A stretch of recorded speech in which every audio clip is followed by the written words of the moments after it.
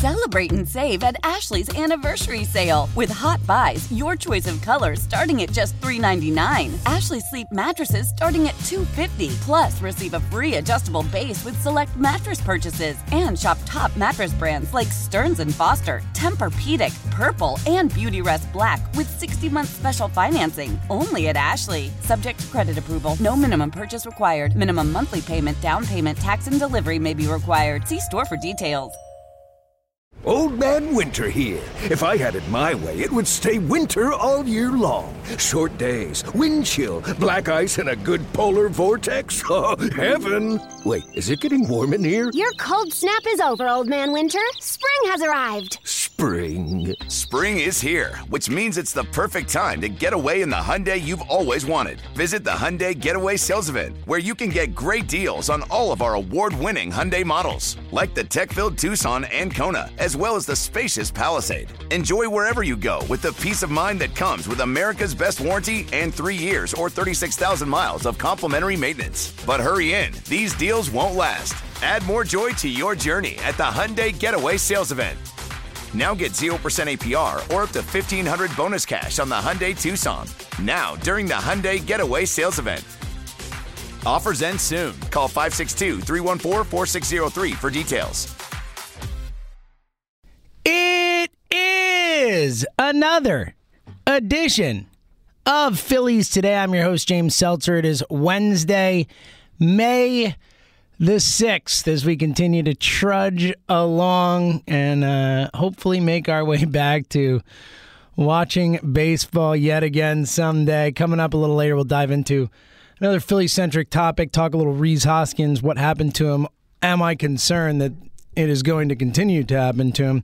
But first, some more news is that it seems like every day we kind of start with a new update to a plan, to a potential return and all that. Yesterday, we talked about the Trevor Plouffe tweet. Trevor Plouffe goes viral with the tweet saying, of course, Trevor Plouffe, former baseball player, former Philly. Trevor Plouffe tweets, "Want some good baseball news? I just heard from multiple sources that on June 10th, spring training 2 will start. July 1st will be opening day, and all teams will be playing at their home ballparks." So this tweet obviously raised some antennas. There were a few people who denied it, but it's gained a little traction since then. Trevor Plouffe has since come out and stood by his tweet implicitly, has said, "That's what I heard. I'm standing by it. I'm doubling down. I believe it to be true." And then Joe Girardi yesterday, on with Angelo Cataldi on Sports Radio WIP. A great interview, as always, whenever Angelo really interviews anyone, but certainly Girardi. And Girardi addressed the report and said, quote unquote, "I've heard some chatter about that as well." He said, I still think it really comes down to, Angelo, we are at the mercy of our federal and state government. I mean, that's what we're at the mercy of. We have to make sure states are open, and we have to make sure that there are plenty of tests and we're not endangering anyone. And once we figure out those things, I think we'll be back. But God, that would be great if we could be back by then, wouldn't it? And, yes, Joe, to answer your question, yes, it would be great if we were back by then. So a few things to unpack here, and then we'll get to some Rhys Hoskins talk. But I do think that the fact that, first and foremost, that Plouffe's tweet kind of jives with the timeline that we've been hearing for a while now, and I know timelines have shifted, things are fluid, and things are still fluid. Look, again, they could plan to return on July 1st and then something changes. The states reopen and there's a second wave and this and that. I mean, or we don't get the number of tests that we would need so that everyone can be tested, much less baseball players. Again, as I said yesterday, the idea optically that Major League Baseball would have all these tests to give to players, but people in America who need tests, average people, everybody, us, couldn't get tests, would be a really bad look, and I don't think Major League Baseball would do it. But, provided those things, as Girardi pointed to, are able to be handled, it makes me hopeful. The fact that Girardi would say he's heard that chatter, again, he's under no obligation to even give any of that credence, he could have just brushed past that and said, hey, I don't know, man. Like, Angelo, I don't know what the answer is. I hope that sounds great, but, until they tell me we're playing, I don't know what's going to happen. He could have said something like that, and he didn't. He said, I've heard chatter about that as well.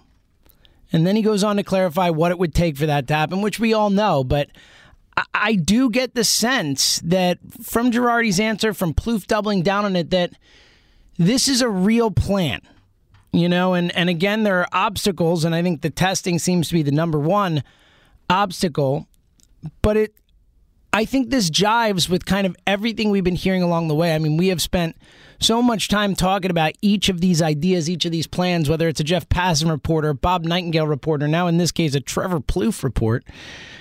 We have dove into each of these extensively and said, will this work? Could this work? Could all that work? Blah, blah, blah. But one common theme throughout, for the most part, has been spring training in June and hopefully start at the beginning of July. Like, that's been a pretty common theme, at least for the past month or so. I know before they were hoping, maybe they could even start earlier or this or that. But I do think it jives with a lot of what we've heard. And I think that is a real positive here. I think that's something that makes me feel more hopeful about it. And then, again, for Girardi to even acknowledge it and to say that he's heard chatter, I mean, I personally think that's a pretty big deal. That lends a level of credence to me that it didn't have before. Now, I am still dubious about the idea that teams will be playing in their own stadiums. Again, when you talk about the densely populated areas, the New York type places, who have not only are densely populated, but also have been hit the hardest by this virus, it makes it hard to believe. I mean, Yankee Stadium, how are you going to play games at Yankee Stadium with this city still being ravaged by the virus, which, come July, it's still a real possibility the way this is shaken out, that New York is still maybe not at its peak, but not going to be cool, so to speak, as opposed to a hot zone type of thing. Like, it's still going to be a hot spot, so to speak, so most likely at least. So, and look, in New York, you can't go anywhere without bumping into anybody. I mean, you assume every player could take a car to the game and, be driven into the stadium and all that stuff. So, I'm sure that every precaution will be taken and they're not going to try and undertake this specific idea unless they feel incredibly confident that they can execute it. So I'm still a little dubious of that, and maybe it starts with certain teams or most teams playing in different stadiums to start, and then eventually they move back home. I could see that being a possibility as well. I think that the own stadiums thing is certainly a response to maybe a public response to a private matter or whatever of the players' union pushing back on the quarantine idea. We've already heard many high-profile players say that they don't want anything to do with that because they don't want to leave their families. They don't want to be forced to, be kept in for such a long time or this or that or whatever. And I get it. Again, we've talked about that. We don't need to rehash that specific thing. But I do think that, regardless of the own stadiums part, I do think that it seems like baseball, again, provided they can work out the logistics, and we've talked about the many logistical issues that are here with this. Obviously, it's not just the playing in their own stadiums. There's money issues. There's this. There's that, and I think that's the easier stuff to work out because ultimately, having the game back both for the players, for the owners, and for America is something that will take a predominance over the other logistical issues that have to be figured out about, the money the players will get and the lost gate receipts and how this all gets evened out and all that type of stuff. I think they'll figure that part out. I'm much more concerned about the ability to figure out the health and safety portion of this whole thing. And again, especially with teams playing in their own stadiums. But I do think that this is just something that should be seen as a positive. I think that, as I've said this whole time, with all the logical arguments you can make against any sort of plan to come back, I do think that the fact that we keep hearing plans, the fact that information keeps leaking out, the fact that a former Major League player like Trevor Plouffe is coming out and saying this, that Nightingale's had reports, that Passon's had reports, is that baseball's doing everything they can to play, to make this happen, and that has made me hopeful the whole time. And again, this is all under the caveat of do it safely, do it in a healthy way where you're not putting people or players or whoever in danger. That is the key to all this, as we all know. But look, we've known this whole time that sports want to return for both business reasons and from a patriotic American standpoint of getting back to normal, of showing people that we can get back to who we were and what we did before. I think all that's a big part of this. I really do. But I think more than anything, they want to play. And again, obviously for business reasons, maybe above all, but ultimately they want to play games. And they want to get as many games in as possible. They want to have as much of a quote-unquote season as they can have. And as we've all said, I think the vast majority of true blue baseball fans say, again, as long as it's done safely and healthy, then we'll take whatever we can get. I'm not a purist when it comes to this. I just want as much baseball as I can get. And if it's new divisions, if it's new cities, if it's new this, if it's neutral sites, if it's no fans, I'm good with all of it. Whatever it takes, just give me baseball. And I'm sure a lot of people feel the same way. Again, safely. But I do think that they're progressing. That's my big takeaway, is that this is progressing forward. That the fact that these rumors are out there and that Plouffe, that is a strong rumor, and that Girardi would say, I've heard chatter of that as well. I mean, it's really positive to me. I think there's a real good chance that, assuming they can figure out this stuff, that we will see baseball at the beginning of July and potentially, again, spring training before that, likely.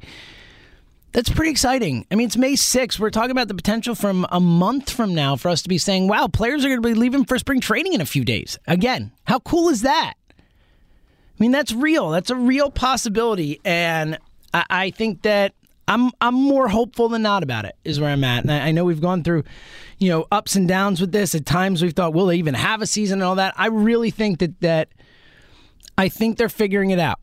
And again, they need some factors to help. They need tests to increase. They need, to make sure they can do it safely. But I think we're going to have baseball. I feel confident about it. Again, I'm not 100% sold on the own stadiums thing, but I think it's going to happen. And I think that's where we're headed. And count me in.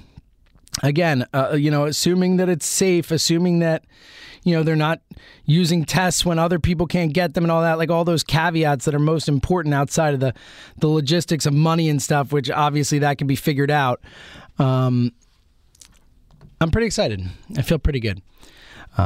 So we'll continue, obviously, to touch on these things as they happen, as every day with something new. But this one, I feel pretty positive about. I like the Plouffe doubled down on it. I like that Girardi, in a way, substantiated some of it by saying he's at least heard chatter about that potential. So I'm pretty hopeful. All right, coming up a little later at the very end, I want to quickly touch on the 2008 World Series Game 5, because they played it last night on WIP. They've been doing the Only the Win series, where they will replay a full Phillies or Eagles game, and it has been awesome. And just a couple quick memories from that game at the end of the show. But quickly, I wanted to, as I mentioned, talk about Rhys Hoskins. And as we this week try and get into some, we've done a lot of Mount Rushmores. We've had a lot of fun. I wanted to kind of get back into talking about some of the Phillies, and especially with the hope for baseball coming back, this specific team and some of the issues or the question marks facing. I know yesterday we dove into the whole JT Realmuto extension and the future with the Phillies and all that. And today I wanted to talk about probably what's the one of the biggest question marks facing this team this offseason and heading into this season and into the future is the viability of Rhys Hoskins. I mean, it's pretty crazy to think about what happened to Rhys Hoskins last year. I mean, he seemingly overnight, after a nice start to the season, he was on pace for 120 RBI at one point. After a nice start to the season, he seemingly fell off a cliff in such a dramatic and palpable way, where he was the worst hitter on the team for a good stretch of baseball, for the second half of the season. I mean, Hoskins, coming off of two really nice seasons in Major League Baseball. The first only 50 games, but he had 18 home runs in 50 games. And then his second season, 34 homers, 96 RBI. A 354 OBP, you like to see that higher. Actually ended up with a 364 OBP last year, even with all the struggles, but the 496 slugging percentage will play. 850 OPS is strong. Even last year with his disastrous season, he somehow ended up with an 819 OPS, which is a testament to his ability to get on base. That is no question a skill of Hoskins, no matter what's going on with him. But man, was he a massive disappointment in the second half of last season. I mean, just looking at the numbers, it's almost hard to believe just how bad he was in the second half of the season last year. As really, just when you look on a month-by-month basis, I mean, he batted after starting April, March, a 279 average, then 276 in May, then drops to 226 in June, 244 in July, but then down to 161 in August and 170 in September and October. I mean, that's horrendous. He had a 274 on base percentage in September and October. Think about that. 274. That is abominable. In August, he had a 301 slugging percentage and only 350 in September and October. I mean, his OPS in August and September was 643 and 624 after being 904 in July, 871 in June. I mean, it's almost like he became a different player overnight and never got back. And Hoskins has always been a streaky player. He's always been one of those guys who really, gets in a groove and will tear off a 10 to 15 game stretch with 8 homers and be a dominant hitter. And then he'll go in some cold patches. But it was nothing like we had seen last year, both in the level of horrendousness of that cold patch, but also the length that cold patch lasted. For him to essentially be a 170 hitter over the last 2.5 months of the season is unbelievable. I mean, again, this is a guy who is so consistent from an offensive standpoint. Look, defensively, he's, we know what he is. He's a better first baseman than he was a left fielder. He's not good at either of them. But for him to fall off the cliff so precipitously it's scary. It's something where you look at him and you try and remember what he was before that and wonder, will he ever be that again?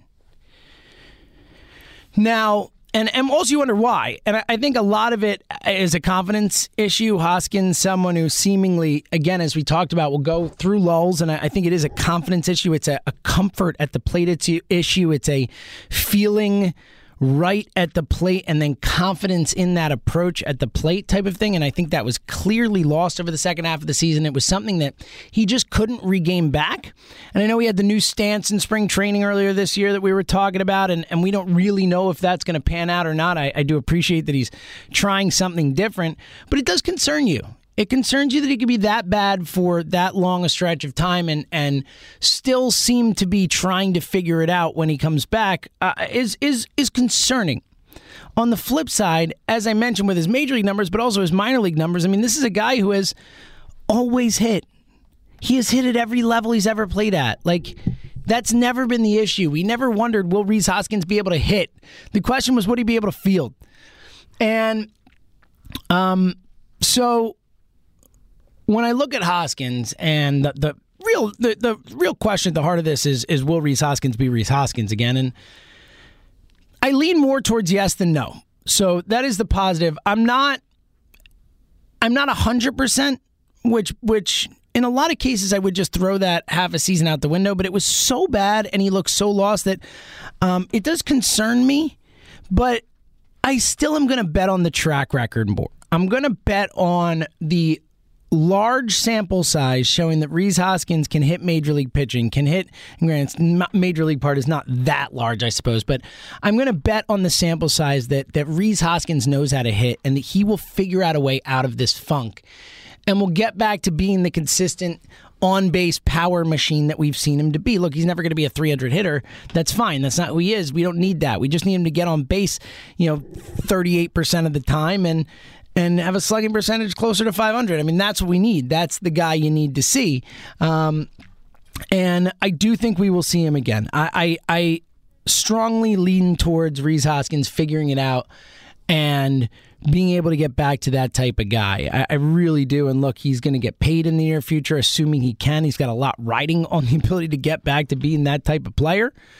But it is concerning. I don't think you can look at Rhys Hoskins and just say, I'm not worried about it at all. I think that's silly. I think that it was such a pronounced slump, such a pronounced, and also more than slump, like such a pronounced time period of being completely and totally lost. I mean, he wasn't even slumping. He was among the worst hitters in the sport.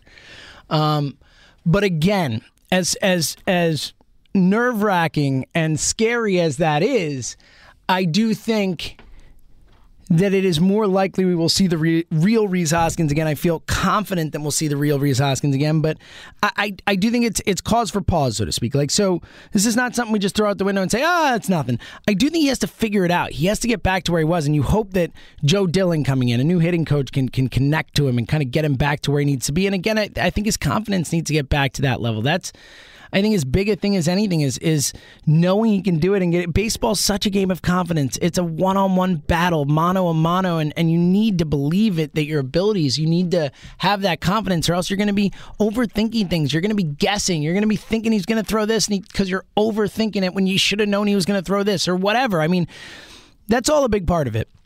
But I think on a basic level, I feel confident that Rhys Hoskins can figure it out. But I do think it is something that needs to be paid attention to, and that is not just a throwaway, because he was so bad. But again, if I had to bet, if you said to me, all right, you have to bet on Rhys Hoskins' future, it's either going to be good or it's going to be bad, what would you bet? I would bet on good. I would put my money on good.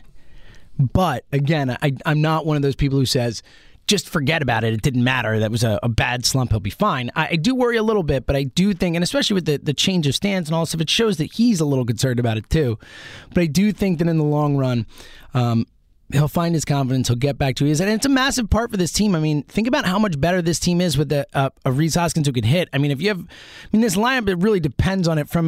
It's the possibility for this lineup to go from good to great, as opposed to just being good or solid, is Rhys Hoskins being Rhys Hoskins. I mean, it's that big a difference. So, fingers crossed. I do expect we see the real Rhys Hoskins again, but, it is nerve-wracking. All right, quickly, before we get out of here, they replayed Game 5 of 2008 last night on WIP, and it was awesome. It was so great to hear Scott and Larry making those calls and, getting to hear how it sounded again, and just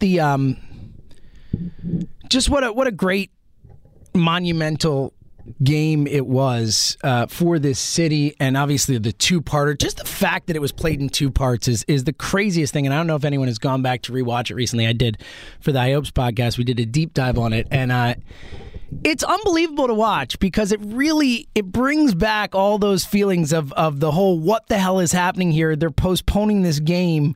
The Phillies were 3 innings away from winning the World Series. Now I got to wait. Ends up being 2 days to watch the end of the World Series. And I had also forgotten how intense it was. The 6th inning comes and the Phillies are leading off at home, which is such a cool thing on a night to see the home team lead off, and Jenkins, and the intensity's there immediately and you could feel it. It was just such a special 2 nights, but really special night when they actually won it and clinched it, the first championship of my lifetime as a sports fan that I was cognizant for. We all waited 25 years for Philadelphia championship and what it meant to the city and that crew of guys. And if you haven't gone back, you can find it on YouTube, whatever. It's around. Go watch the game. It's really fun. I ended up welling up a little bit at the end when they showed the shots of each player reacting to the final out. They went around the diamond, showed Howard and Utley and Rollins and their reaction and them running the mound, and it got me, man. I was choking up. I was like, wow, this was so cool. We won the freaking World Series and I got to see it happen. And it really made you long for that again, and really even more than before. So, and to see like Bryce Harper get a chance to do that, and to see these guys who we care about get to do it would be so cool. Aaron Nola, all these guys,